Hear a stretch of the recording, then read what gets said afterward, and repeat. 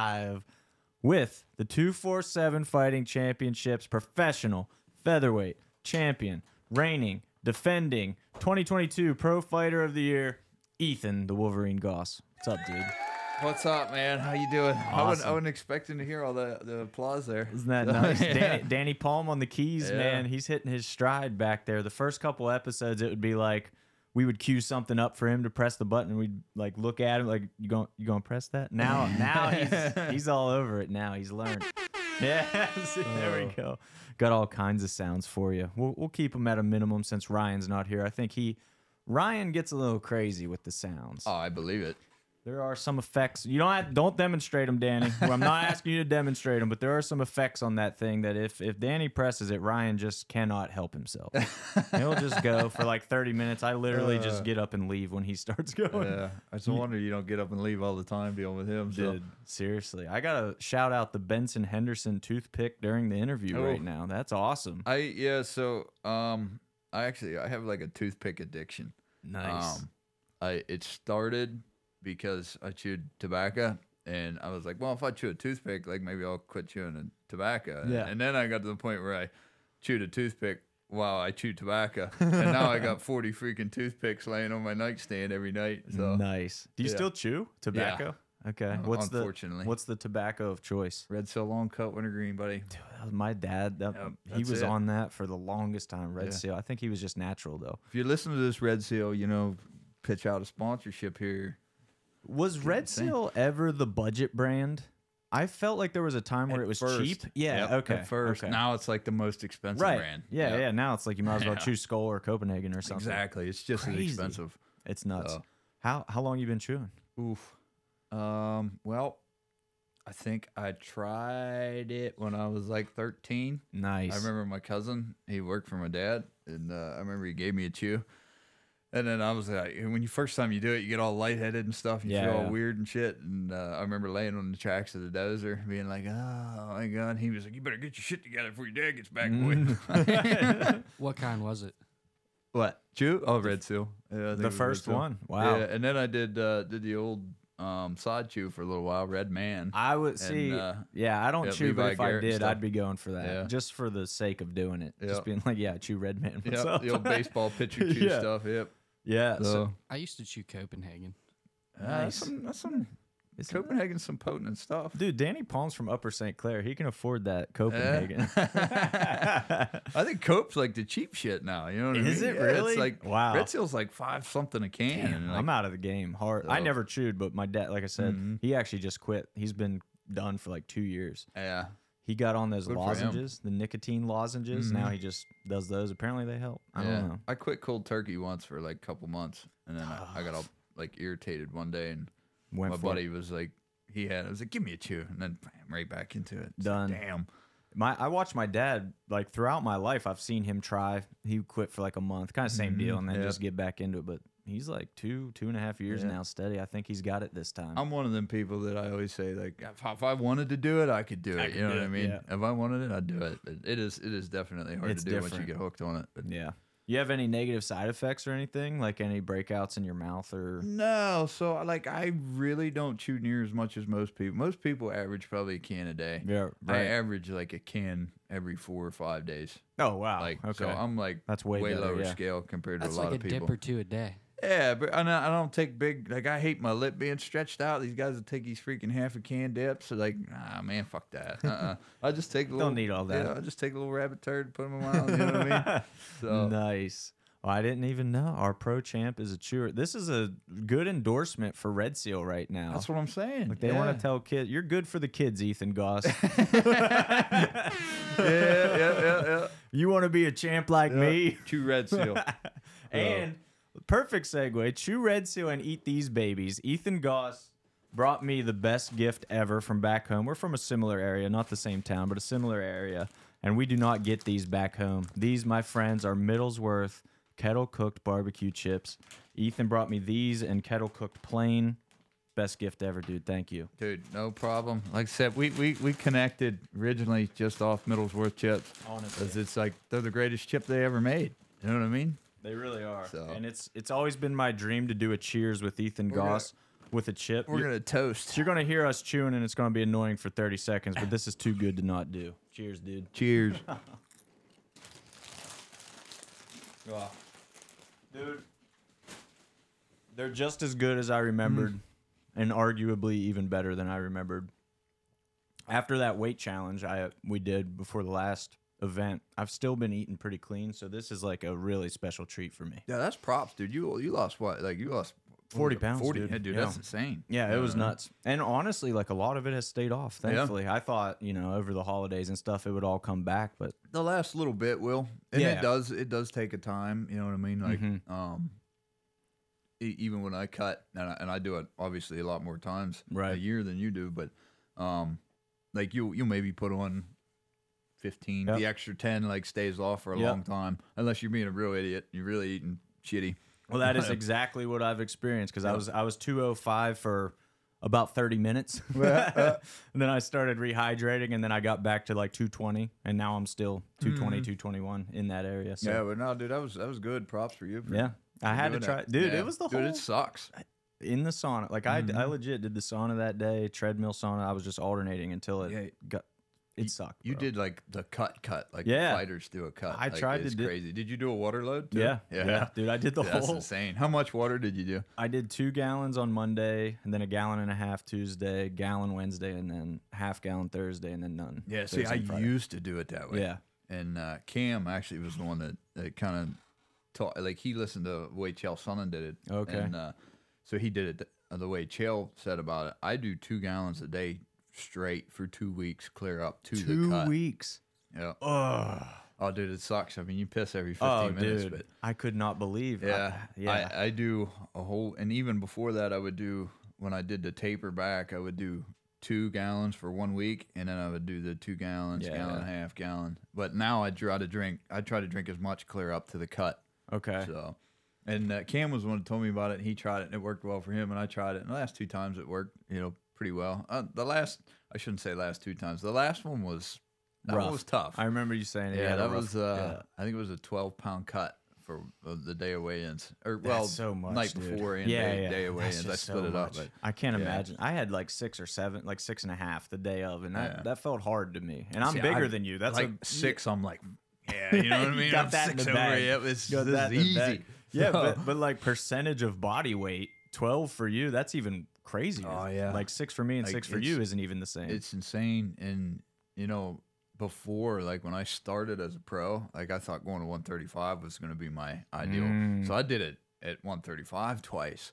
And never that was, knew that. Yeah, that was bad, dude. Wow. And that was too much. Like that was the point where like I just felt like a noodle. You tie up with somebody and I was like, dude, I have no Got nothing. strength. Got Yeah, like nothing for it you. took entirely too much out of me. Who did you fight at 35? What the hell was his name? Kid from Canada. I cannot remember. Lloyd Reyes was the first one. That was my pro debut. Okay. And I lost a split decision to him. And I lost. You know what I mean? Yeah. Like he won that night. Yeah, yeah. No doubt about it. And then the other kid was Alexander. I can't remember what his name was. It was for King of the Cage at the casino. Nice, Yeah. nice. In the parking yeah, lot. they were my first 2 pro fights. Yeah, and, I ended up going 0-2. Jason Alexander. Jason, yeah, there you it go. is. Nice. I ended up going 0-2, so I was like, shit. yeah, like, 35 isn't the move. Yeah, so So- I went back up then.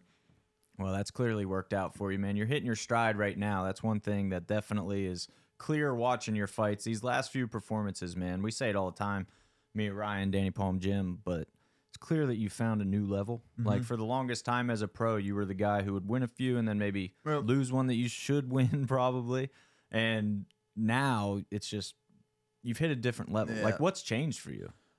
So, I mean, getting started with it, you know what I mean? I was kind of, I forget what somebody called it. There was a term for it where you kind of win 2, lose 2, win 2, lose 2. Getting started in it, like I said, I made the mistake of trying to go too low and wait. And then as I come up, like as soon as I started building momentum, I took a fight I shouldn't have took. You know what I mean? Like I was 2-2, and I ended up fighting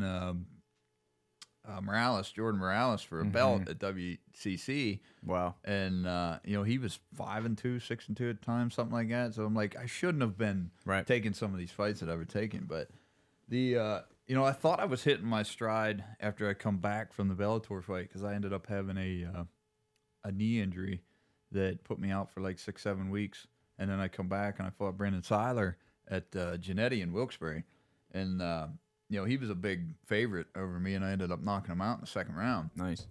And then I fought. You guys did the first show. I don't think you was on board yet. No. And I beat Elijah Cavender. I finished him, and I'm like, all right, dude, I'm on a stride. Mm-hmm. Insert John DeJesus, right? Yeah. And so we take the fight with DeJesus, and dude, I just didn't show up. I mean, John is an animal. There's no doubt about it. It was his night. I didn't show up mentally.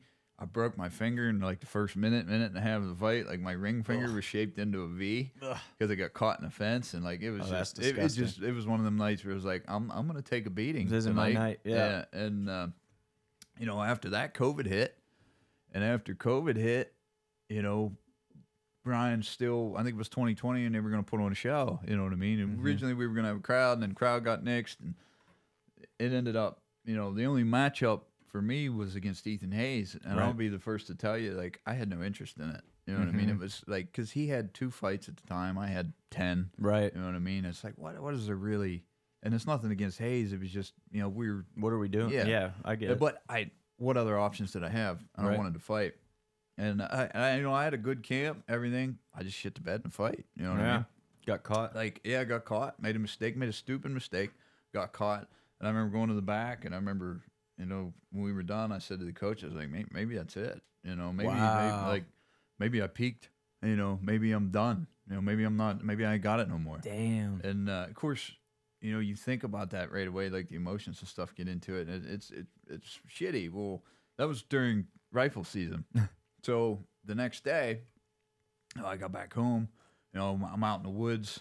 I got all day to myself. Just what I mean? Just in the quiet woods, like hunting for deer and shit. Right. And I'm just thinking and thinking and thinking. And I'm like, all right, well, maybe if I go back and maybe if I work on this, maybe if I start doing this, So that was kind of what happened. I just started thinking about everything I need to do. Right back into the gym. Not really much time off. Right back into training. And once I'm back in there, I'm rolling. I get, booked against the kid from Wisconsin that was a state champ out of Wisconsin and wrestled in the Dapper Dans. Risky fight to take, against a Dapper Dan level wrestler. But I knew, like, my back was against the wall then.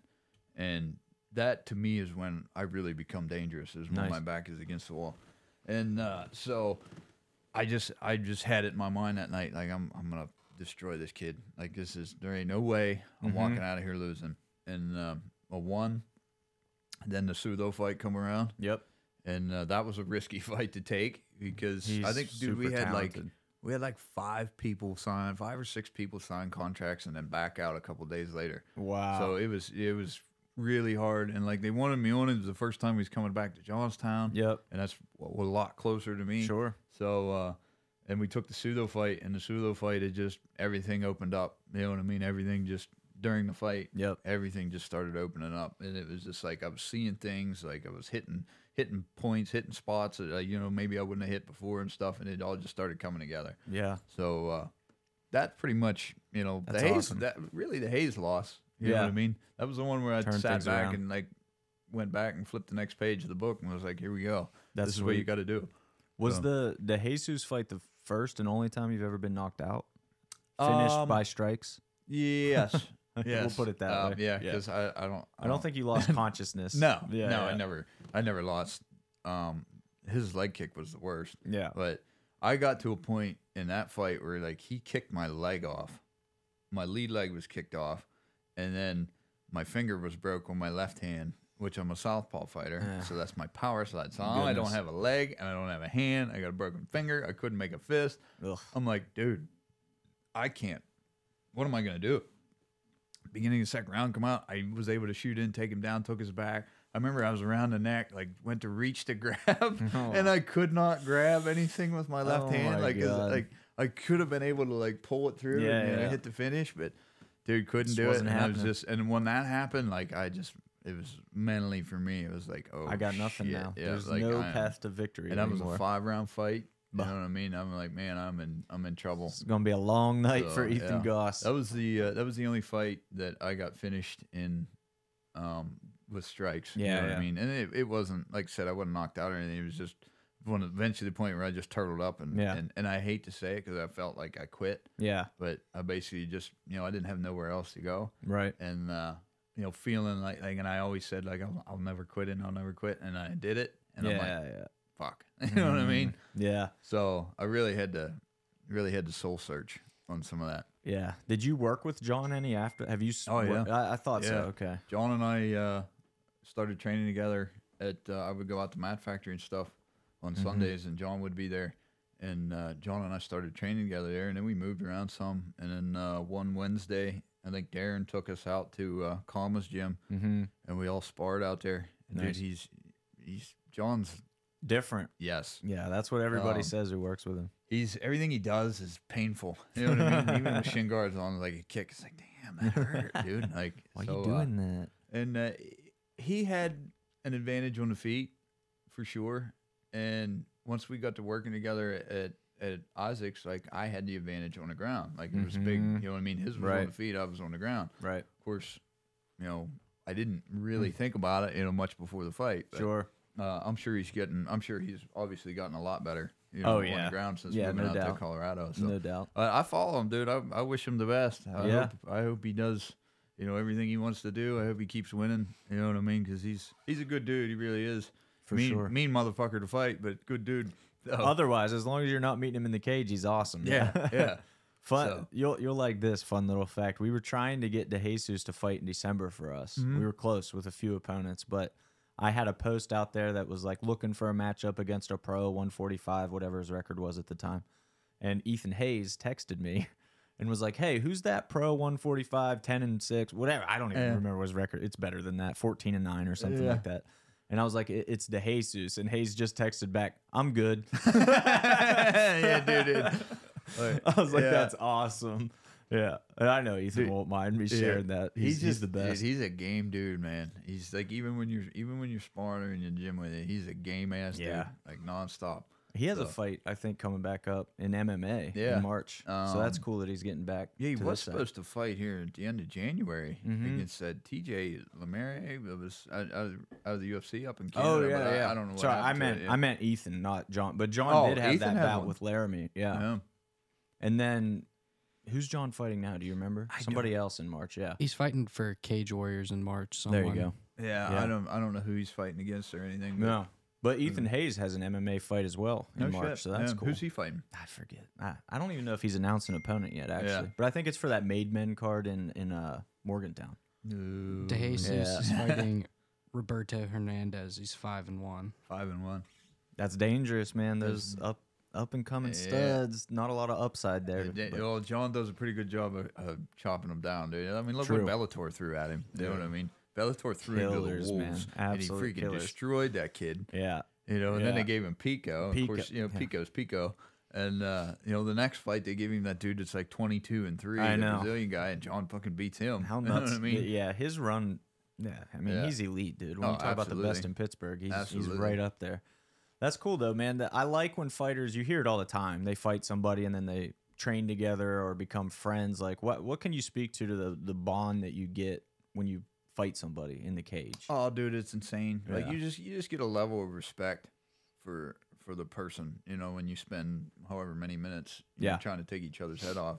It's funny you say that because one of my best friends was a guy that we met, and when we met each other, we were standing across the cage at Johnstown for Gladiators of the Cage lightweight amateur championship, and he was in my wedding in May, and I was in his wedding in June. That's you know what I mean? Like awesome. that's how good of friends we are. Nice. He's actually going to Mexico with us here, as I'm going to Mexico at the end of the month. Beautiful. And, him and his wife are going to Mexico with me and my wife and some other friends that we have. Nice. But Who Cody, is that? Cody Carlheim. Okay. He's jiu-jitsu guy.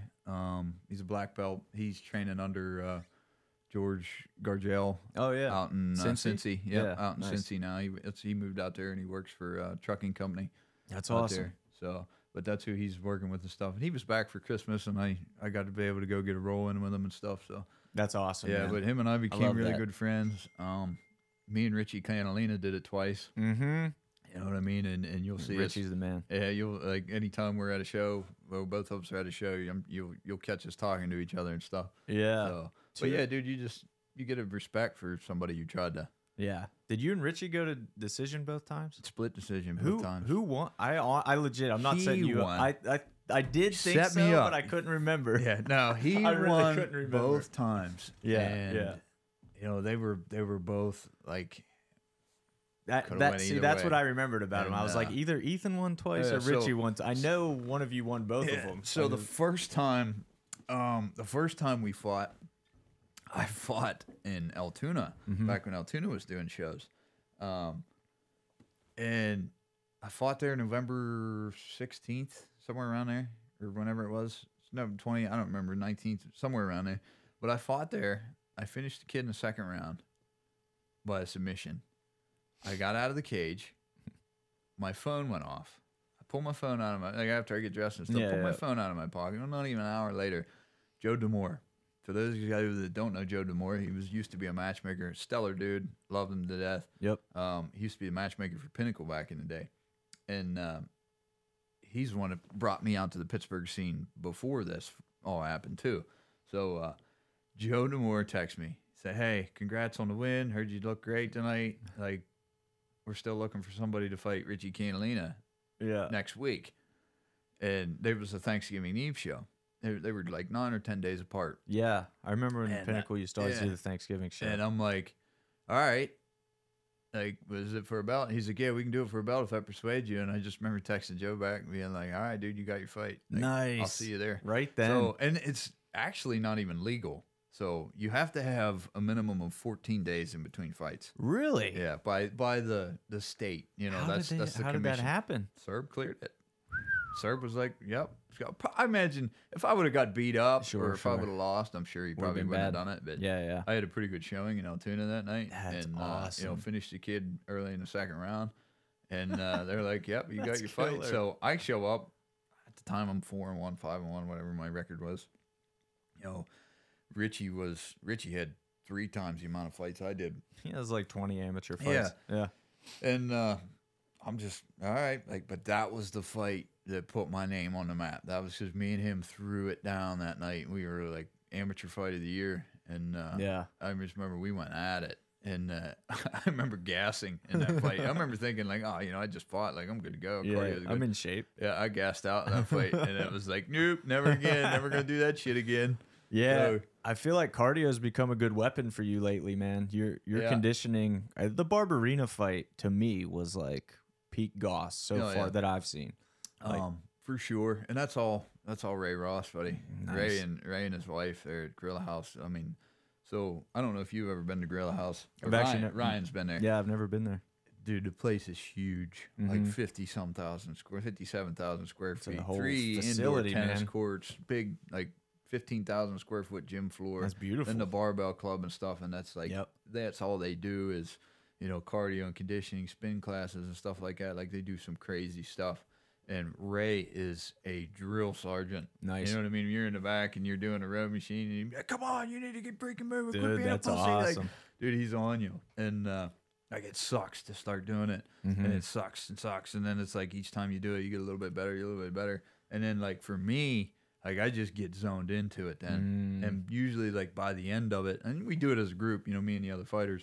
Usually by the last couple weeks of it, like I'm lapping people. You know what I mean, that's where I'm like, you just know like, you're dialed in. Yeah, I'm just dialed into it, and I'm going. And so the last couple cardio has been, you know, the Barberina fight. I could have went, you know, I could have done that fight 3 more times. Yeah, it really did look like it too. And like in the Tobias Taylor fight, Tobias had just as good a cardio as I did. Yeah, like, he was in just as good a shape as I was. He was coming on towards the end. It seemed I was surprised because the way he's built, he's that shorter, stockier, more explosive. I thought he would gas out. Honestly, no, he was. It was the opposite. Yeah, he was just there just like I was. Like I wasn't tired. Right. And I think he was on the same level as me. We're like Barberina. Like I wasn't tired, and I could tell Barberina was you know fading away. Yeah. And but yeah, in that fight, like you know, Ray just kills us with cardio. And you know, I hate it when I do it, but of course, it's worth it. So much nicer, you know, when you're in there and you know what I mean. So that's so much better. The Sutho fight too. I mean, I feel like that third round probably won you the fight. The fact that you had a little gas in the tank. Yeah, the Sutho fight, I kind of, I want to say hit a second wind. I remember in the second round, it was kind of like, I remember after the first round, I'm like, I'm a little bit more tired than I want to be right now. You know what I mean? So, insert second round, you know what I mean? We end up, I think he won the second round, and I'm like, all right, like I got to turn it on now. Got to so find third something. round come out, and then the longer the fight went, the more I just started stepping on the gas pedal, and I'm sure that's what ended up, sealing the deal for me in that fight. I don't think he's fought since then, has he? Have you seen? He's not.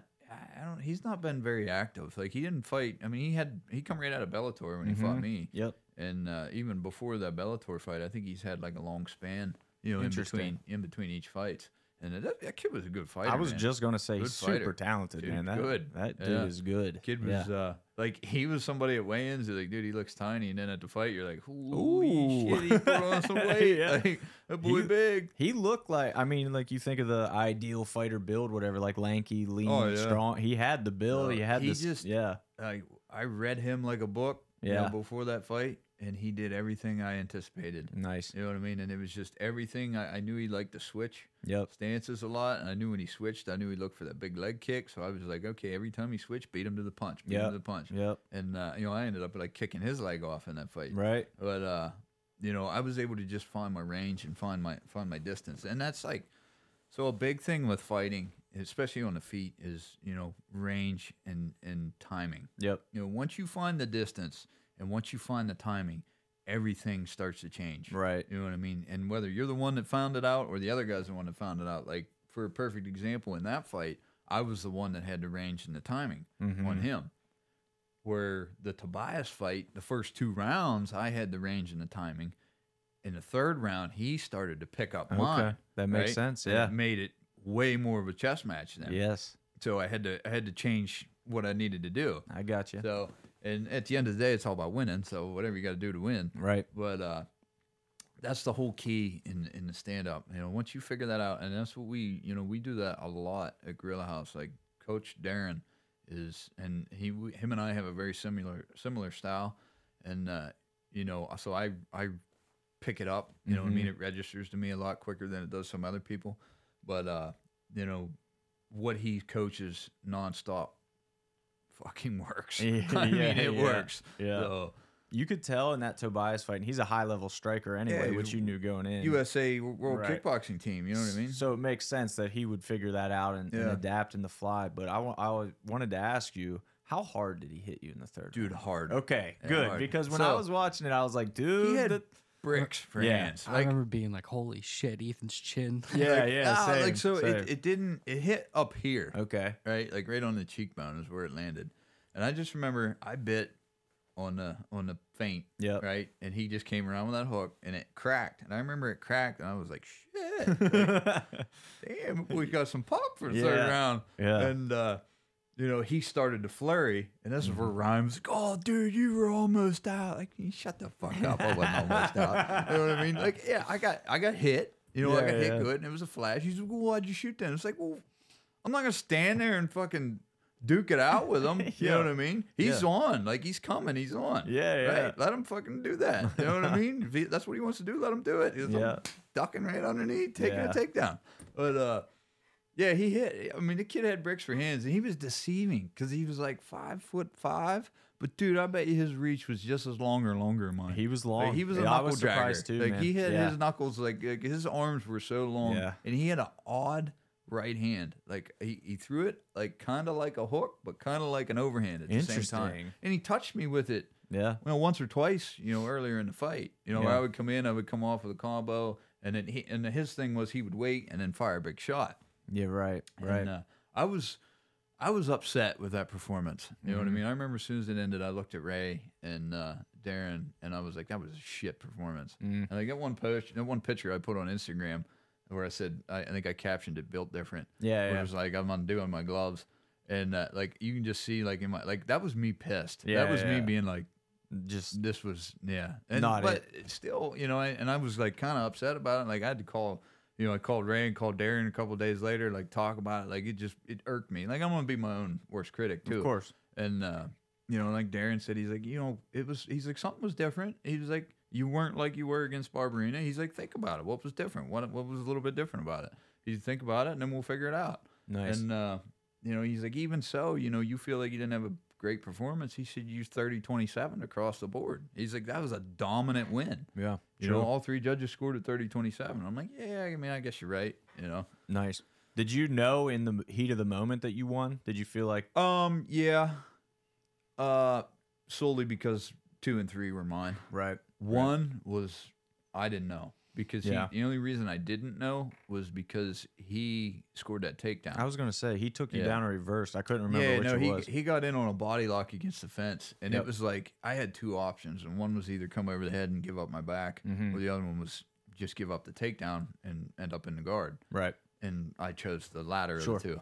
And I'd rather not give up my back. Makes sense. But, yeah, and I mean, I was down for, I don't know, 35, 45 seconds, but I didn't know how the judges were going to, you know what I mean? You never know. Right. And, but he didn't do anything once he was on the ground. Like, he literally, I clamped him down in guard, and I think I was working like for a triangle setup or something. Sure. And, you know, he didn't really do much. So, and then after I watched the fight back, like the commentators and stuff were saying about like how I was like clearly kind of in control. After watching it back, I'm like, I was kind of see that. You know what I mean? I was in control. So okay, like I can see how it was 30-27. Definitely. But I figured at bare minimum it was going to be a 29-28. Nice. You know, for me. Are you ranked in jiu-jitsu, by the way? Do you train in gi? Yeah, I actually am receiving my black belt in November. Wow. Dude, I did not realize that. Yeah, there you go. Jump on it. I did not realize that. Yeah. I've been a brown belt since 2020. Okay. And then which my buddy Lenny, he was the one that kind of promoted me because he's a one stripe black belt now. Wow. Him and my old coach Jason Dignan, that was who I started doing gi jiu-jitsu under, because I didn't do gi until I was already, you know, one fight into my pro career. Okay. So wow. But yeah, and we're affiliated with it's called Round Table, which is Brad Souders, and he knows everybody knows. They're down there, TCA. Yep. Yeah, not far from where you would definitely. grow up. Yeah, that's super close actually. Yeah. And Brad just did a seminar at the gym there a couple weeks ago. Okay, up I did. Up at Gorilla I saw House. that post. Yeah, that's awesome. You know, he told me then that I think like November 12th or something, we're gonna do my belt ceremony. Promotion. Killer. So congrats, man. That's Thank huge. you. Nice. Thank you. Hopefully, I mean, we would prefer that you're not a 247 fighter by that point. You know, that's kind of, we love having you for sure. Loving here, man. What the hell? No, yeah. Ideally, like, I hope it happens, but it is what it is. You know what I mean? It's going to be my thing. I'm such a determined person, and it's both a curse and a blessing. Sure. Like, if there's something I want, like, it might be 8 years from now. Yeah, but I'm gonna get it. You know what I mean? Yeah. And so it was like that for me with, you know, fighting, wanting to be able to turn pro. You know, once I turned pro, then it was on a hunt for a title. You know what I mean? I failed twice in trying for it, and then you know, eventually come around where I put the shit together. And like, so the next step for me is like, I just want the chance, you know, to compete, because I feel like me on my best day, I can compete with anybody in the world. You know what I mean? So I just want that. I just want the opportunity. Yeah. But I know you got to work your ass off for it. And like I said, it's a blessing and a curse, because you'll put yourself through hell. Yeah, I mean, trying to get it. Your schedule's nuts. I mean, you work full time, train full time, basically full time husband now as well. Like, yeah.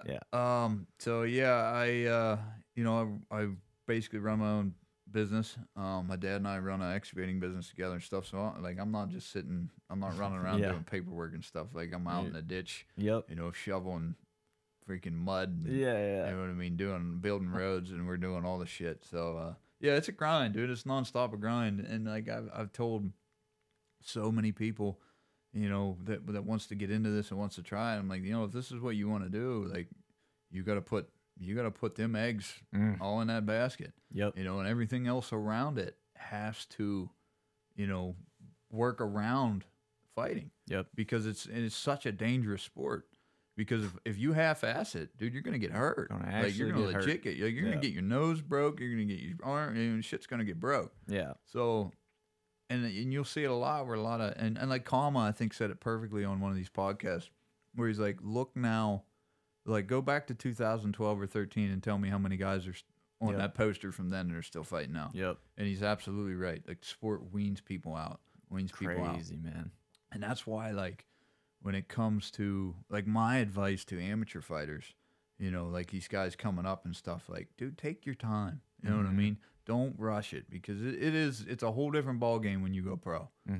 That's it. There ain't no more easy fights. There ain't no more, like, lackluster people to be matched with. Like, you're like, if you become a professional athlete in fighting, like, you got some serious killing capabilities for sure. So a lot of these guys will get to 3-0, 4-0, and I'm not singling anybody out. But you see it so much more now than I did back when I was. And, these guys get to 3-0, 4-0, and they're like, yeah, I'm going pro. I'm like, you do what you want, you know. But if you want my advice, like, I would get 5, 6, 7 fights, 8 fights. Like, I did 11. Yeah. You know what I mean? And I always told, like, our guys, like, try to do 10. That was common with that first rush. All those guys we just talked about. Richie Canalina had like 20 literally. Yeah. Like, I mean, that was common. Like, perfect example. Like, some of these guys are like, oh, you know, they're 2-0, 3-0. Like, oh, nobody wants to fight me. Bullshit. Somebody will fight you. You know what I mean? Yeah. I guarantee you somebody will fight you. I mean, you know, dates might not work out for certain people, but somebody will fight you. Yeah. You know, so you take that time as an amateur and you figure out how to become a fighter, right? You've learned to be basically a martial artist. You know, you hone your craft in fighting. You learn what works for you, what doesn't work for you, what style, what you grappler, striker, wrestler, whatever. Right. But it's also a time where you learn the business, right? Because at the end of the day, this is a business. Right. Like, promotions, fighting, you know, UFC, 247, everywhere, every promotion is a business. So everybody's got to make money. Yep. Right? You got to make money, and the promotion's got to make money. Now, as a fighter, you're just a spoke on the wheel, and the wheel's going to keep turning, whether you're on there or not. Perfect example is Conor McGregor, right? Hasn't fought in 2 years. UFC just recorded the best last 2 years they've ever had without him. You know what I mean? And he's the biggest cash cow they've ever had. No one fighter is bigger than the business. And you see guys try to price themselves out and shit all the time, right? So you got to know what you're worth, but you also got to be realistic with it. Right. And as an amateur, that's your time to learn that. You know, learn the business, learn to be marketable, learn to be able to sell tickets, learn to get fans behind you and make people excited to see you fight. So if you're an amateur guy, for example, if you're 4-0 as an amateur and you're doing $500 in ticket sales, right? You want to go pro now. That's it. I'm ready to go pro. You know what I mean? So you jump pro. Now in your head, you're doing $500 worth of ticket sales just for the promotion to cover you. Yeah. Right? You gotta be paid $250 to show, $250 to win. Yep. That's just your ass. Exactly. If you're the red corner, dude, like, you're supposed to be covering the blue corner. At least some of the blue corner guys pay too, because that guy's got to be paid too. Absolutely. So, and you can't keep robbing from Peter to pay Paul. You know what I mean? That's the old saying. Nice. You can't keep doing it, because eventually it's going to lose. You know, the promotion's going to lose money. The promotion loses money. It's going to disappear. You know what I mean? It becomes too hard. So, like, fighters, you know, when you're coming up through the ranks, pay attention to things, right? Pay attention to the promotion and how it works. Pay attention to the business. Watch these guys like Kama, guys like Patton. Patton figured it out, right? Watch some of these guys and see how they, you know, what they do, whether it's social media shit, whether it's, you know, just how they fight, you know, whatever. Learn what's going to work for you, become marketable, and then you're going to be you know what I mean? You're going to be you're going to be an asset to have on the card. Like, I'm coming from 2.5 hours away, and you guys load me on a card all the time. You know what I mean? But I also am outselling 90% of the people here in Pittsburgh, which should not happen. True. You know what I mean? We talked about it. It should not happen. Like, Cherico talked about it. Like, he said, and he was like, yeah, nothing against Goss, but Goss shouldn't be headlining shows in Pittsburgh. And he's absolutely right. Yep. You know what I mean? There should be dudes outselling me like crazy. You put me in Altoona, I'm going to outsell everybody else. Yeah. You know what I mean?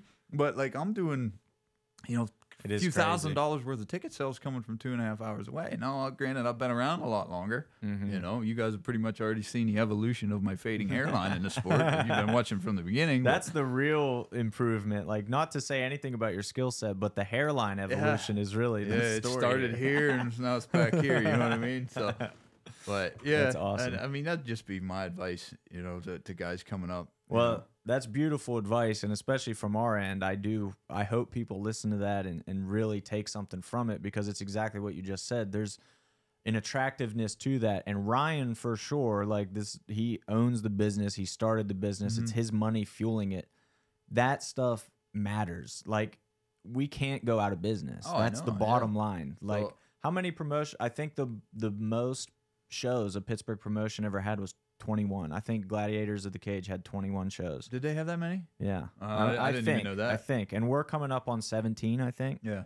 It's like we're right there to become the longest running Pittsburgh MMA promotion, and the number's not that high. Like 21 isn't very many. Yeah, no. And you guys are definitely growing too. Yeah, you know what I mean? Like, you can see that it's growing and growing and growing. And Ryan's a businessman.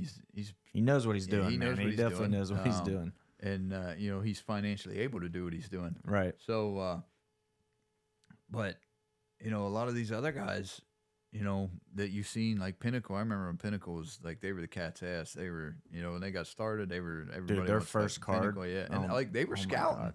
They were like, they picked me up in Greensburg when I fought for WCC. Nice. Like, I no sooner won the fight, stepped out of the cage, and Joe D'Amore was right there to shake my hand. Like, hey, what do you think about fighting for Pinnacle in August? That's beautiful. I don't know who Pinnacle is. But yeah, let's do it. Let's do that. Yeah. So, yeah, that was pretty much how I got started in Pittsburgh, and then oh, that's sweet. I didn't realize that. Yeah, nice. And then next thing you know, it was fighting twice in 10 days, and fighting on 4 days notice, and fighting on 5 days notice, and going to Toledo, Ohio to fight an undefeated kid with all first round finish. That was a 4-day notice fight.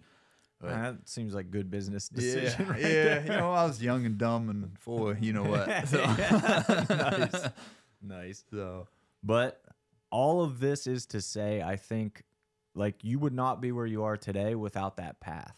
I think you needed that, and to tie into your point of some of these amateurs that go pro after 1, 2, 3 fights.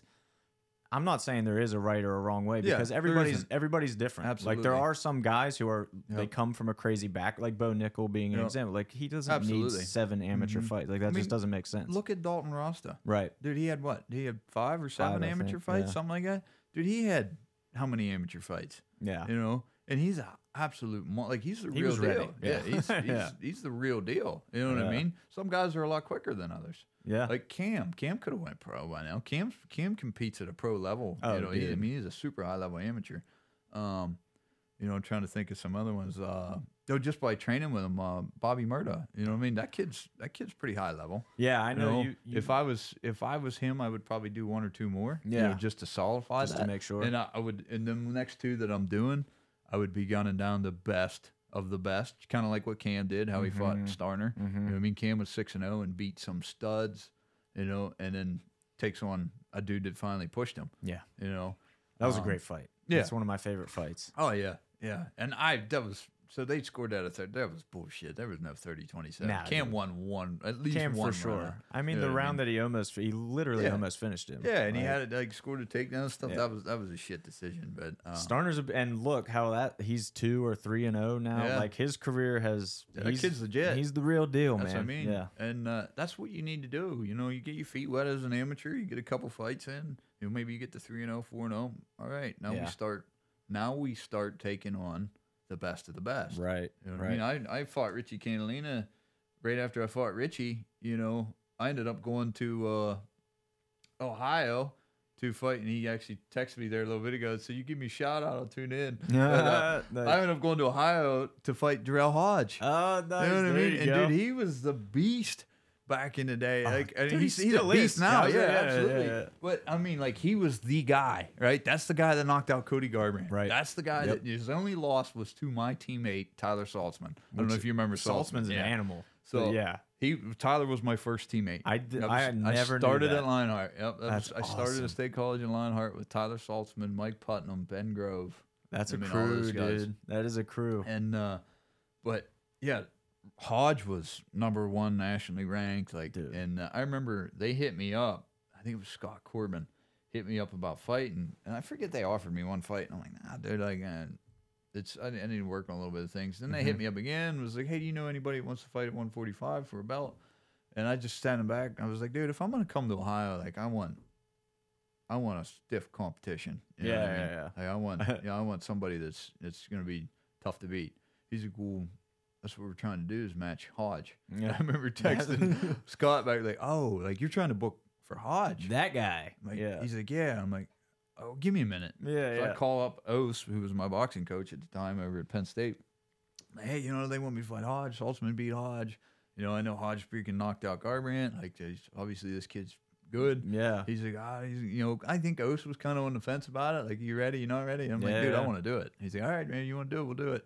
And the only footage I've had of Hodge was the 40-second clip of him starching Cody Garbrandt. That's what you got to work with. And so I'm like, this kid's a striker. Oh, right? no. So, man, I spent weeks. That's my dad calling. I spent weeks preparing for a striking fight. Get in there and figure out that he was a state place winner. You know what I mean? Yeah. So I'm like, damn, I wish I'd have known that. Oh, no. Yeah, so he kind of ragdolled me into wrestling and stuff. But, like, I mean, I had my moments on the feet because I remember I landed a great shot in the third round where I thought, like, I'm going to finish change him. the fight. Yeah. But, and I'm like, okay, well, that made me learn that, like, I got to study opponents a little better from now on. Damn, But, man. yeah, shout out to Hodge, though, dude. The kid's, and here's another thing about Hodge that nobody knows. Right after I fought him, I was supposed to fight for Pinnacle. Mm-hmm. And Pinnacle, my fight fell through. I think it was like a week out. And I got this message from this guy in Toledo, Ohio, Primetime MMA. I don't know if they still do shows or not. He's like, hey, do you want to come up and fight Jordan Espinoza? I want to say it's Jordan or something like that. Okay. The kid was 7-0, all first round finish. It's not on my Tapology for some reason. Weird. He was 7-0, all first round finishes. 4 days out. It's Toledo, Ohio, 7 hours away. Sure. You know what I mean? I remember texting D'Amore and be like, hey, like, I got offered this fight. Do you guys have anything in Pittsburgh? If not, like, you care if I take it? And he was like, dude, like, most people wouldn't even ask. Like, yeah, go ahead and take it. So I took it. And I texted Hodge and was like, hey, bro, I'm like, you near Toledo? He's like, oh, I'm like 2 hours away. Why? And I was like, I got offered a fight up there, but I don't have no cornerman or anything to go because it's such short notice. Like, so I just thought maybe if you were close. He's like, dude, I'll come up and corner you. That's sick. Nice. I'm like, all right, cool. You know what I mean? So he came up and he wrapped my hands and shit and worked a corner for me. Nice. And everybody, like, and I murked that kid. You know what I mean? I had a great night that night as I dominated that kid. And I remember people in the corner was like, dude, you can tell you and your cornerman work together a lot. Like, 'cause, like, Hodge was really good at, like, keeping me laughing. Like, we're in between rounds. He's like, that's awesome. I was like, dude, man, he's kicking my leg real hard. Like, I don't want to eat anymore. He's like, yeah. And then I got cut. I was like, Mike, how bad is he? He goes, you still pretty, though. You know what I mean? So, but yeah, dude, he's a good liar, too. Yeah, he's a good dude. Good dude. You know what I mean? To do that for somebody he just beat up. And then they were like, dude, how do you have 3 losses? Like, how do you? I was like, dude, the guy that just cornered me was the guy that just beat me. Yeah. You know what I mean? That ties right back to when we were talking about how you kind of form friendships through fighting. I mean, that's the perfect example right there. Yeah, absolutely. And Jarrell Hodge, man, if anybody listening doesn't know him, you got to look into him. He's one of the best from this region of all time, honestly. He's getting ready to fight for the LFA bantamweight title. Yep. And, props to him because I feel like the kid should have got a shot. I mean, he should have got a contender series shot or something by now. I mean, kind of, you did have the Bellator fight, but it wasn't really like a Bellator deal kind of thing. It was like a one-off. But you and him are both similar in that regard, where you look at what you've done and it's like, man, what separates you guys from the dudes who are, you know, like, what more do you got to do? Yeah, exactly. He definitely deserves his chance. And, like, come on, UFC, we're getting old here now. You know what I mean? Like, we're on our 30s now. Yeah. We're middle-aged men. Come on, help us out. No doubt, man. And I know Jarrell, I actually saw him post because I think it was Paul Felder and Joe Rogan. It was definitely Joe Rogan. They were just talking about how somebody knocked out Cody Garbrandt as an amateur. And they never said his name. They never looked it up or anything. So we got you, Jarrell. We know it's you. Yeah, we do. Don't worry. We'll this is the real podcast. Yeah. But yeah, dude, it's been a wild journey for you, and we've been talking for almost an hour-ish, and haven't even mentioned the title defense, the lineup that you have coming up. Oh. This dude, Calvin Harbaugh, we didn't know a lot about him. But clearly we found out. Yeah, we found out pretty quickly. He kind of ran through Shaka a little bit, looked great, grappling. He's very opportunistic grappler, aggressive grappler. What did you like about this matchup? Because as we've talked about, you need something at this stage in your career that excites you. You kind of said it about the Hayes fight. Like, I wasn't up for that. It didn't excite me. What about this one is doing that for you? It's completely different than the last one, right? So the last one was, USA World Kickboxing competitor. So it was a stand-up fight, right? Right. And I had the privilege. I was on the table, the commentary table, the night that he fought Chaka. And, at the time, I didn't really think anything of it. Like, because Chaka fights at a lower weight class than me. Right. They did a catchweight at 140. And, I've trained with Chaka before, too, a couple of times. And this kid comes out, and he kind of imposes his will and his wrestling. And, he stuck to Chaka like glue on the ground exchanges and the grappling and stuff. And I'm like, this kid's pretty decent. You know what I mean? He looks pretty good on the ground. And, show ends. Ryan's like, hey, he said he wanted a title fight. He's like, I told him the only thing I have at pro would be a 145. And I was like, I'll entertain that.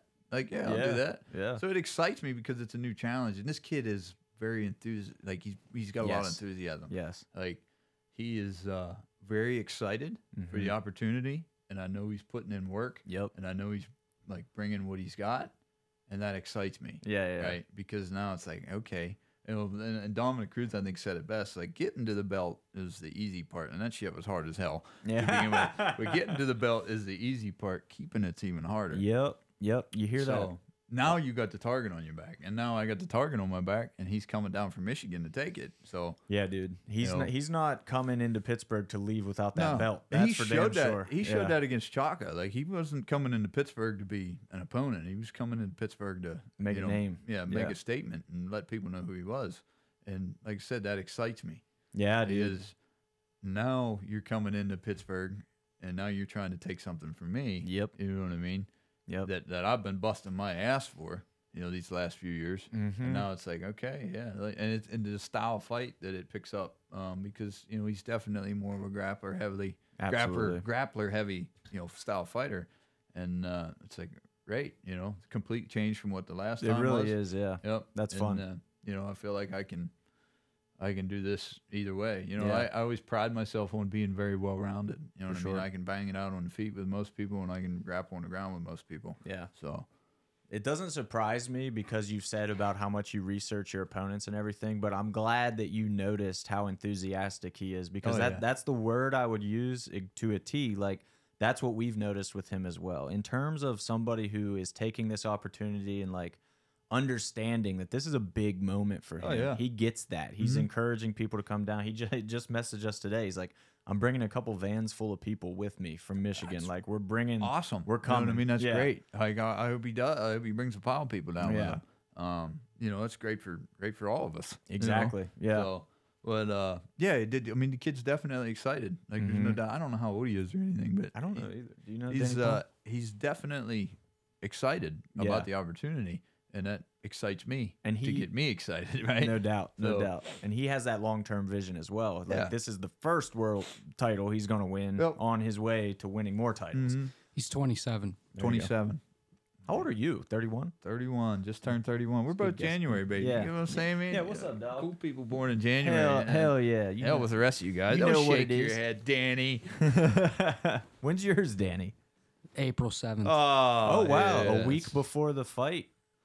Dude, I want to. Can we talk about weigh-ins for this fight? Is this something that you want to put out there? Is this a surprise? Yeah. So I no. It might happen. It might not. I don't know yet. Okay. I won't know till closer to time. But so my uncle, right? For a kid who grew up in the sticks, I got some pretty cool stuff. Cool that happened in my connections. life. Yeah. My uncle is a retired brigadier general from the United States military. So that's just, the 4-star general is the highest rank in the United States military. So he was 2 or 3 stars away from that. Okay. But he Crazy. got a pilot license. He's one of them people that, like, you ever see the Dos Equis commercial, Most Interesting Man? Yeah, he just does everything. Yeah, that's him. Scuba dive, like, has a pilot license. So he always had planes and stuff. And I don't know, it was maybe 15, 10, 12 years ago. He wanted to be able to fly a helicopter, and it's a totally different style, like license and stuff. So he went and he gets his license, and next thing you know, we got to go up to his house with a backhoe to unload a freaking a helicopter, right? So he's got this 2-seater helicopter, and he'd hover around the yard for a while and stuff, and just casually flying my helicopter around. Then he got, we went through a couple. We bought a couple. I don't know. He's probably had 4 or 5 helicopters, maybe. Oh my god! And so we talked about like, I had a bad experience on going to one of the shows. I think it was the DeJesus fight. So they were doing the Oktoberfest, I think, in Ebensburg. Oh no! Did I tell you this story? No, I don't know this. I'm excited. They had the world's largest potato. And I got stuck behind that motherfucker on the way to weigh-ins. Like I'm sucked out on weight. I mean, dude, this thing took a 53-foot flatbed up. No. Police escort taking both lanes. We're running 40 mile an hour out 22.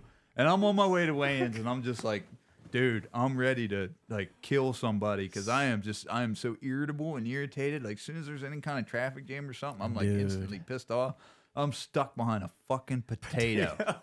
Like, of all things, you get stuck behind a potato. How big did it take up Dude, the whole? Huge. It was like 8 foot wide, like 20, 30 foot long. Dude, it was huge. It was insane. So I remember being like, what is that? Like, and then finally we got up close enough to it. I'm like, what the? Like, are you serious? A literal potato. Yeah. Dude. A potato. So is this why you love Middlesworth so much? You feel like you're taking out revenge on potatoes every time? Dude, it was unreal. I've never seen anything like it in my life. But so we get stuck behind this thing, and then I'm like, oh man. And then I was saying to my uncle before about like being stuck behind. I said, oh, we ought to just fly out the way in sometime. And he was like, yeah, we could do that. And we looked like Monroeville's a no-fly zone, so we couldn't fly into Monroeville. But we talked about, I said, the Washington show's coming up. So my whole purpose is flying out so I don't get I mean, you just lift off, straight shot, drop in. Yeah. So I said to you guys, like, hey, I'm gonna check with him. I know his helicopter needs inspected, and I think it needs some stuff done to it. Yeah. But and he's in Florida. Him and my aunt just left for Florida. Okay. So they're gonna be in Florida for a month or two. So I don't know if he's gonna be able to get it done in time. If he does end up getting back and have everything ready in time, then it might be something we do. But we were gonna fly in. That's to weigh. He was gonna fly in. I said we just need a spot big enough for him to drop down and come out with the belt on your shoulder, dude. Let me out, and probably like my aunt maybe ride out with my wife, and then she can hop in with him and fly back. But he flies out to Pittsburgh and stuff all the time. Sure. So that's a baller move, dude. Yeah. I mean, that's next level for sure. So that's what I said. Like, dude, that'd be crazy. Like, good for me, good for you. Yeah. Marketing, like it'd be pretty wild. Who else has a fighter? Who else has their champ fly in a helicopter? I've never seen it, but I remember the Steelers training camp. Antonio Brown flew in on a helicopter one time to training camp, and it made headline. Everybody's writing about it. So that's that'll get us noticed, man. You know what I mean? Hopefully it happens. Yeah. But like I said, nothing's etched in stone. I surely do not want to get stuck behind a fucking potato again. We'll make sure. We'll take care of the potatoes. We'll scout the highway for you. Make sure it's a no potato zone. That was, dude. I mean, like, what are the odds? Yeah, exactly. Like, are you serious right now? You're so mad about it, but at the same time, you almost can't be mad. Like, it's so ridiculous that you can't even. At the time, I was mad. Yeah, at sure. the time, I was mad. Sure. But like now, looking back at it, it's like everyone laughs at it. Like now, that is kind of fun. It is kind of fun now, dude. That just. Yeah, dude. That was so stupid. So after the Tobias fight, I want to shout out the post-fight interview was like mint. Mm-hmm. How much did you plan that? Not really. I just kind of knew what I wanted to say. You know what I mean? And I knew what I wanted to say. And Ron's like, "Did you like rehearse that?" And I'm like, "No." He was like, "Well, you said it was good. 24." He said, "Hell, even 24 hours." Like, that's me being me, man. That was my whole career. It didn't matter what. Well, we just talked about all that. It didn't matter who, when, or where. It was always like, let's do it. And then, fight. With the UFC, that would be, if they called, I don't care. I don't care if it's Dubai. I don't care if it's Texas. That's so sick. I don't care if it's Mexico. You know what I mean? I got a passport. I don't care. Could be any of them too. Anywhere. Yeah. I'll go anywhere. I don't care if it's the Apex. I'd rather it be a show with an audience. For sure. Yeah, I'll take whatever they give. Nice. And like, when we talked to my management team, which I just signed with, I don't know, a couple months ago, back in November. I think November. I signed with Martin's Agency Group, which is Michael Chandler's Ryan Bader, Dave Martin. Yep, He's the man, dude. I love that Michael guy. Chandler, Ryan Bader, I think DC, Luke Rockhold. Yeah, I didn't even know you signed with them. Yeah, I'm signed Robbie with them now. Lawler. Yep, Robbie Lawler. Dude, they're the best. I signed with them in November. Nice. So, Congrats, man. That's my management team now. So, and we talked with him and stuff, and I told him like I'm not opposed to doing another Bellator fight, but I would just be a little bit more picky with not picky about I'd be more like I'm not coming in and fighting Aaron Pico in the first right fight. away. You know yeah, I mean? exactly. Like, ease me into it a little bit. So. Dude, so we had when I worked for Flow Combat, LFA. I still don't know exactly why it wasn't branded LFA, but we were streaming an event in Sioux Falls, South Dakota, and it was Dave Martin and his guys were like running the whole. It was basically them behind the scenes doing everything. They had Rockhold, like flew in a bunch of the fighters to be there. Robbie Lawler was there. Yeah. And for that weekend, it ended up just being called Sioux Falls Fight Night. If you look at if you want to look up the card on Tapology. It's not called LFA. It wasn't branded LFA. Like at the last, like it was up until about 2 weeks out, and they were like something. I don't know. I really don't know what happened. But the card is stacked. Like for a fun card to look back on, like Logan Storley was on it, Deron Wynn was on it, like David Machad was on it. It was a great card. I meant the Ruthless one and Logan Storley at Bellator in State College because Logan was on that card. Yeah. And I remember I was in the same locker room as him and Robbie Lawler. And I just remember like Robbie is like a different guy. Yeah. You talk to him and you're like, hey man, like dude, your fight was amazing. He's just like, thank you. Yeah. Like super kind of socially awkward. But then you see him get up and glove up and he starts moving around with Logan and I'm like, dude, this is cool. Like, see this shit in first, And that would have been when Robbie was like peaking a little bit. Yeah, Robbie too. was the champ. Was the shit I think at that Robbie point. was the. I think he was the champ then. Yeah, because I think he about just that beat. Time, yeah. He either just beat Rory or he just beat Condit. Yeah. So he just beat one of those two. That's sick. So, but yeah, and I was in Vegas, and was there. I mean, I had pretty good tickets the night that he won the belt off Johnny Hendricks. Wow, so, nice. Yeah, me and we have a little bit of history. Yeah, look at that. He doesn't know it, but for you, it's there. Yeah. We went out to dinner one night, and he was there. And I don't know, this it cracked me up for some reason because Lawler to me was like this brawler, this tough. Like I assume he drinks Miller Lite.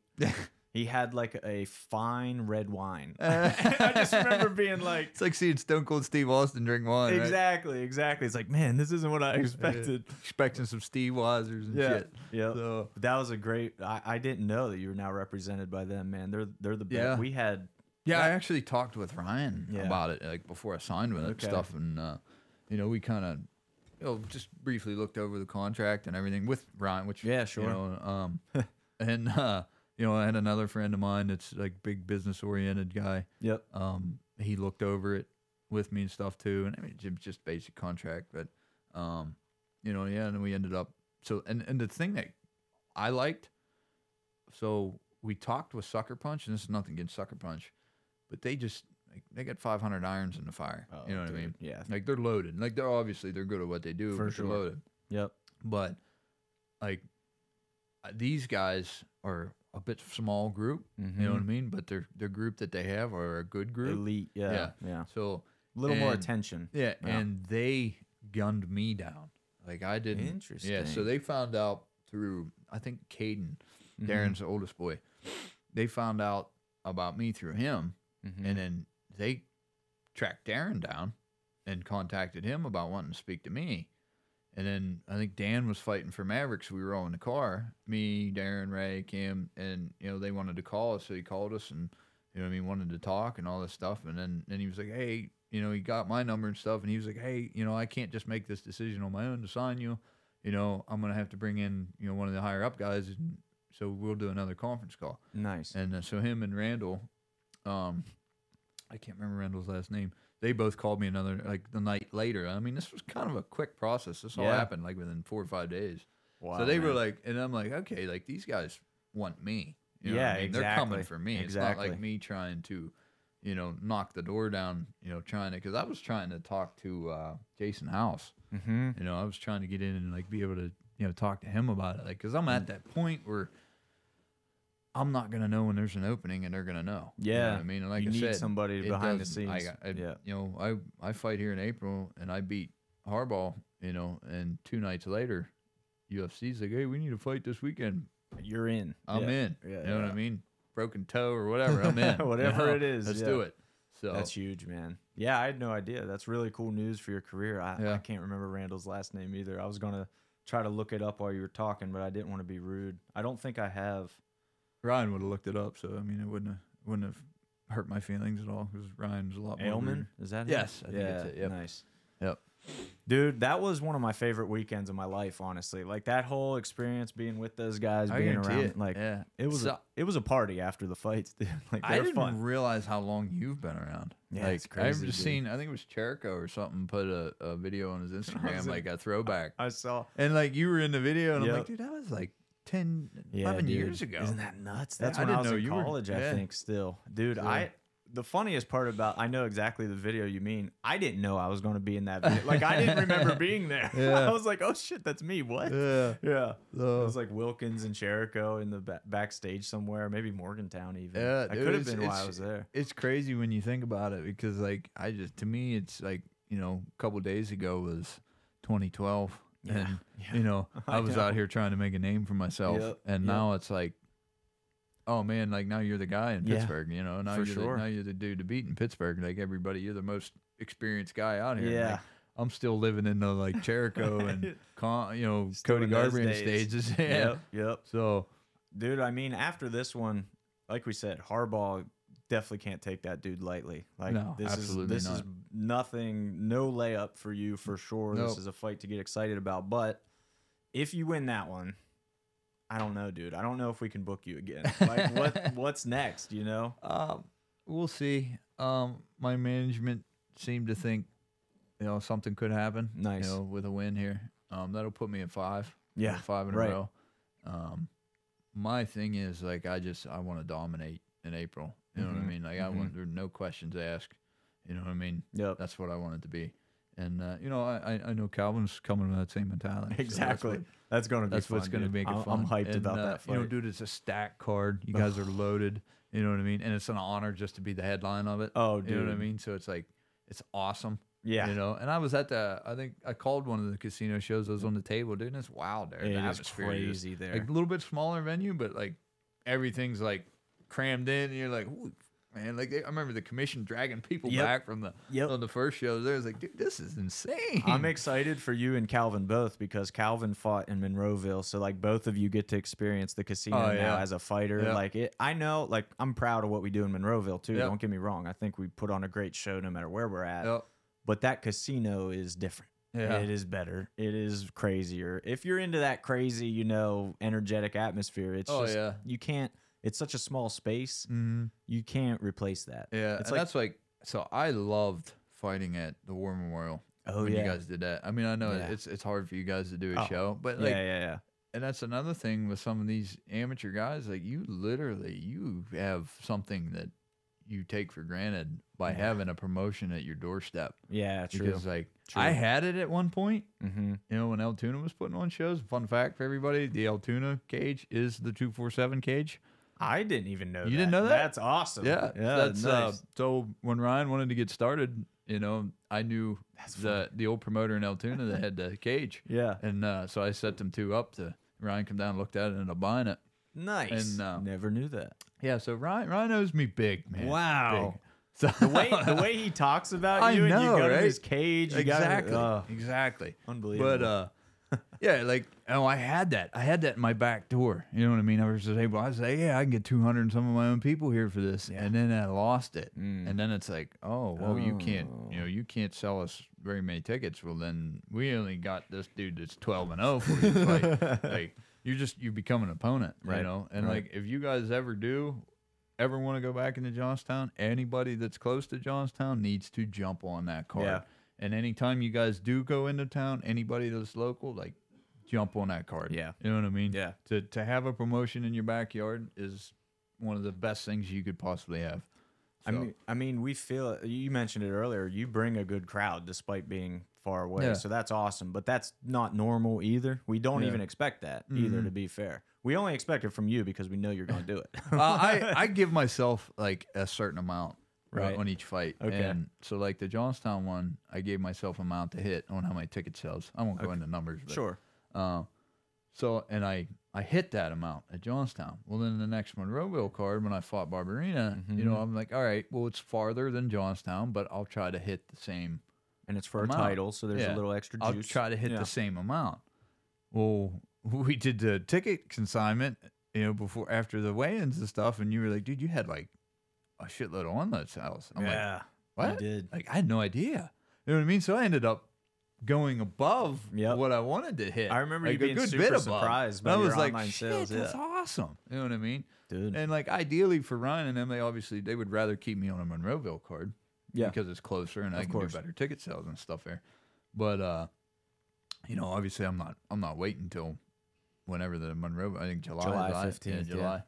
And I'm not waiting until that to fight. So smart, first of all, because like you said, this card, for you to headline it, I mean, this is, we just did a podcast about it, so I'm not going to rehash it or sound like a broken record, but like it's selling fast already, and we haven't even tried to sell it yet. Yeah, you guys jumped on me like yesterday about like, hey, you got, and I forgot about my ticket consignment. Like you got sent it a while ago, and I forgot about it. And then he sent me the stuff for like my paperwork, and I was like, dude, you do realize like I'm not doing any paperwork until like March. Right. Like I'm not going to do my blood work in January and then losing February, March. Exactly. You know, until get it close so it stays. But and I forgot all about this assignment. I'm like, oh shit, I better fill that out. Well, we kind of panicked because we were looking at it. Wasn't just you, to be fair. Like, you don't gotta feel bad. It's not going to surprise you that fighters procrastinate on stuff. Oh no, not at all. I had to text a lot of guys and be like, hey, not a false alarm. Like we really need you to do this because if you don't, your family, friends, they're going to be shit out of luck. You're not going to have any. Yeah. So. And, you know, I think like the last show, I think Patton had, or not the last one Coleman headline. The first one, Patton headline there, and Patton had a crowd. Oh, you know what I mean? And Patton does. He always has a crowd. The kid does good for. He brings a crowd with him every single time. I mean, and, now that Kama's retired, no doubt, Patton's the hottest selling pro in Pittsburgh. Him and Masick would have been. Masick was big. Was huge, and Jake Lowry. Yeah, Lowry was big too. Yep. But. I mean, I think Kama probably was higher than the rest of them a little bit. All time. Obviously, all time. Definitely. But like in the day, Cherico was the man. Cherico was king. Cherico and Mazzata. Like you would, if Cherico was here right now and he was fighting in April, you would have bought a ticket off him for your own show. That's how much of a sales pitch he was good at. You know what I mean? He would make you buy a ticket for your own show. He said he'd be shoveling a sidewalk and somebody would walk by and he'd sell him a ticket. Yeah, dude, that's the hustle you got to have. He's absolutely right. Yep. Like that's what you got, and not only just in ticket. I mean, in anything that you want to do, if it's what you want to do, that you got to fucking hustle. Go earn it, man. Yeah, exactly. They're not going to give you shit in this sport, that's for sure. Yeah, on promoter end or on the fighter end. Exactly. So, like he was the king of it. You know, Garbrandt, he had a pretty big name, so he was able. And Mazzata was good at it too. Mazzata was definitely the man at it. You know, there's been some, you talk about it. I mean, dude, there's been some high level guys that come out, you know, with Cherico and Garbrandt, and like Cherico should have got a shot. I think so before too. He did. Yep. And who sucked for him that it happened at the end when he had the neck injury and stuff. Exactly. He really shouldn't have taken that fight, and he knew it was like, this is my last chance. Yeah. But him, Garbrandt, which Garbrandt was a Ohio boy, but he also, you know, was trained here for a while. Yeah. And then Dempsey, and I remember Dempsey kind of like, he was always king of the cage, never really fought for Pinnacle or anything. The next thing you know, it's like, bam, Dempsey signed to UFC. Yep. Shit, really? Yep. But yeah, Dempsey, Mazzata. It was crazy. Milstead went to the UFC. Milstead, yep. And Adam's an awesome dude. I love Adam Milstead, dude. Just that the talent that's come out of here has been unreal. Insane. Right. And then the ones like Jason Cardillo, who just was 7-0 and demolished everybody. Will Cox. Yeah, Justin Wilcox. Yeah, he was in his day. He was good. Beast, man. That dude's biceps were. Oh yeah, he looked ridiculous. He was a mini Hulk. Yes, he looked ridiculous. Yeah, then there was Anthony Darnell. Yeah, Anthony Darnell. He was good in his day. He definitely you know what I mean? was. Like there were some studs that came out. Justin Steve in boxing and MMA, dude. You're right. It was a good time. But what's exciting is that I feel like it's coming back around. Yeah, like it took a while. That's the cool thing. Like it is. recircling back around now, because now you're starting to see it build, and you're starting to see a bunch of amateur guys come up, and you know, you're seeing guys like, for example, when Tanner called out Lucas Siebert. Yeah. Like, there's absolutely no reason why that shouldn't happen. Right. You know what I mean? Right. There's no reason why guys from different gyms here in Pittsburgh, as an amateur, you know, For sure. if you train with a guy on a regular basis, then yeah, you don't know. But if you train with him once or twice, you know what I mean? Fight him. It's an amateur. He's not fight. coming to your wedding. You know what I mean? It's an amateur fight, dude. Yeah, like, yeah. Guys like, Test each other. I come out from Altoona, dude. I had to fight all. I got thrown to the ringer. I fought every 145 or Pittsburgh We just had. thought you had to fight DeJesus. Yeah, fucking DeJesus, Schilling, fucking Catalina. I forget the other kid's name. Julian Ramos. Like, I had to go through them all. Hayes, like, Yeah. I had to run through all of them. Yep. And a lot of my, you know, And now you're friends with a lot. and a lot of them I trained with and stuff before. Yep. But like the guys from Danilo should fight the guys from Stout, and the guys from Stout should fight the guys from Mad Factory. Yeah. Like, you know what I mean? Get it rolling, because it doesn't matter. Like, it's an amateur fight. You know what I mean? Kama fought for Mad Factory. I'm having a brain fart now. right now. I'm blanking. Help me out, Danny Palm. Oh, he no. fought Francis Healy. Oh, jeez. You know what I mean? And Healy was a What a pit bull, throwback. right? And them What a two fought as pros. Like, dude, I that shit happened honestly all the didn't time. know that. Oh, I don't remember that That was matchup. like, that was right when Wow. I was just like coming into the scene when that happened. Francis Healy's another one, by the way. So dude, talented. dog. Yeah. You know what I mean? Just a dog. And I've Perfect. trained with Francis a bunch before too. Yep. I haven't seen him in a long time, but you know what I mean? There's like a lot of these amateurs, you know, for the amateur fighters and stuff. It's like, dude, it really, when you turn around and you do go pro, you start over at 0-0. You know what I mean? You're 0-0 It doesn't again, bro. matter. Yep. So it's all for the experience. You know, you get the experience and everything in, and That's awesome. So- Those are wise words from the 2022 247 Pro Fighter of the Year, man. Yeah. You got Pro Fighter of the Year last year. How can you one up that this year? Oh, well, I got to redo it again this year. So I got Pro Fight of the Year in 2022. We didn't really do the awards in 2021, but I think I was awarded Fight of the Year Yeah, though, that's in true. 2021. That's true. I mean, it was kind of discussed, but it wasn't Wasn't no awards, officially cheap awarded. ass Ryan. You couldn't buy awards back in 2021. Yeah, that's right. Yeah. But yeah, no, my thing is just put on, dude. Keep putting on. You know what I mean? Nice. Just keep showing up. Basically the same as it was in my whole career. Just stay the course. For sure. You know, no matter what happens, stay the course.